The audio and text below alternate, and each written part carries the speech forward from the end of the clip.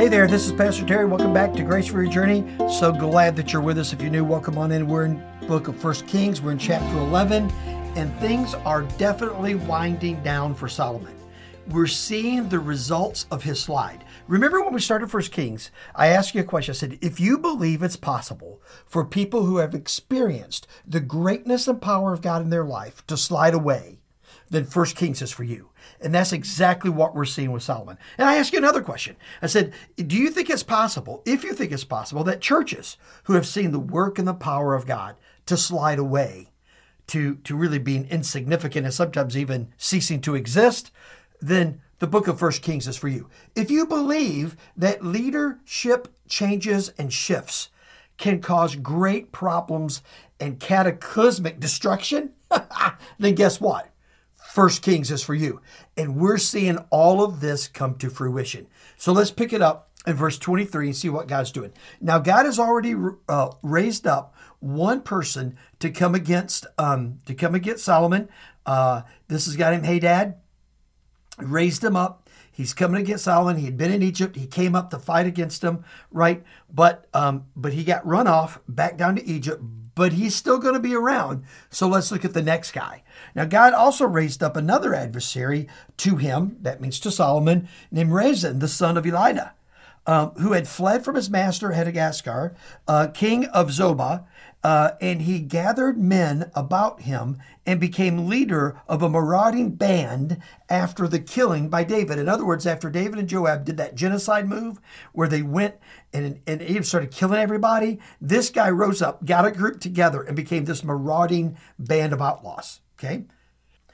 And they went to Damascus and lived there and made him king in Damascus. He was an adversary of Israel all the days of Solomon, doing harm as Hadad did, and he loathed Israel and reigned over Syria. Oh, all right, so look right here. So you see, here's a guy who is dedicated to do evil against Solomon. Now remember, God had promised Solomon, if you do what I say, if you honor my word, if you honor my precepts, one of your lineage, one of your sons will sit on the throne forever. But you're not doing that. And so he's raised up one. Now God's allowed another one to raise up. But here's another one coming too. Check this out.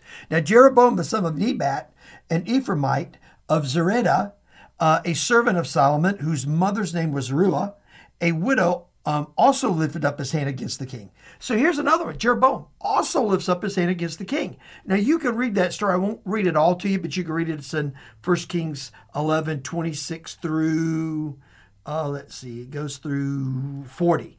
And it tells the story of Jeroboam, what happens. So in essence, what goes on is this guy comes against Solomon, begins to wage a war or fight against him, begins to gather some other people around to rise up against Solomon, and really becomes a thorn in the flesh of Solomon all the days of his life. Solomon would never have peace again after these guys rose up and came to power. Now, why did this happen?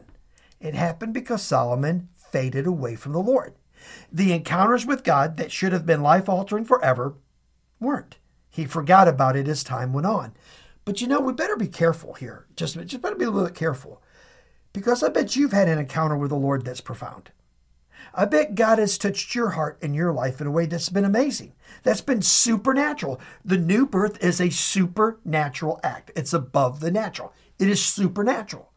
And that's happened to you. It's happened to me. Haven't we faded away sometimes? Here's another thing.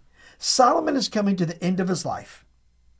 And the rest of his life, he would have these and others rise up against him when he should have been able in his old age to kick back and remember and recount the goodness of God. I mean, God had been so good to Solomon. In his latter days, man, he should have been able to stand up and remember all the great things God had done and just rejoice in that.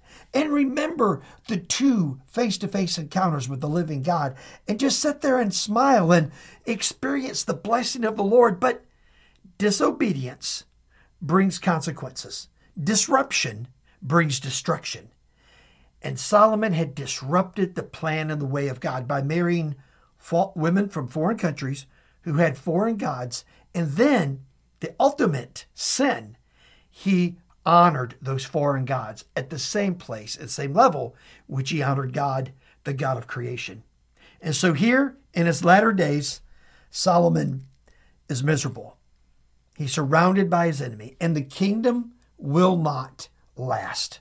And that is a tragedy. I don't know where you are today. I don't know what's going on. But if you're in a spot where you're starting to reap some of that, maybe you've compromised here, compromised there. Maybe there's a whole section of scripture you've just sort of pushed aside and ignored. Can I ask you to do something? I'm just your friend. Let me just ask you to do something. Ask the Lord to forgive you. Just tell the Lord you're sorry. Just right now, say, Father, I'm sorry for my sin. Please forgive me. Lord, protect me from the consequences that are coming. Holy Spirit, walk with me and empower me in the days ahead. I pray this in Jesus' name. Amen and amen. Man, if you prayed that, here's what I know. God heard you. If your heart was sincere, God's moved close to you. And guess what's going to happen? You're going to find some grace. You will for the rest of your journey, without a doubt. God's blessings on you. We'll talk again next time. Thank you so much for listening to this edition of the Grace for Your Journey podcast. I pray that it has been a blessing and an encouragement to you. Pass it around if you think it would help somebody. And we look forward to you dropping by again for another episode of the Grace for Your Journey podcast.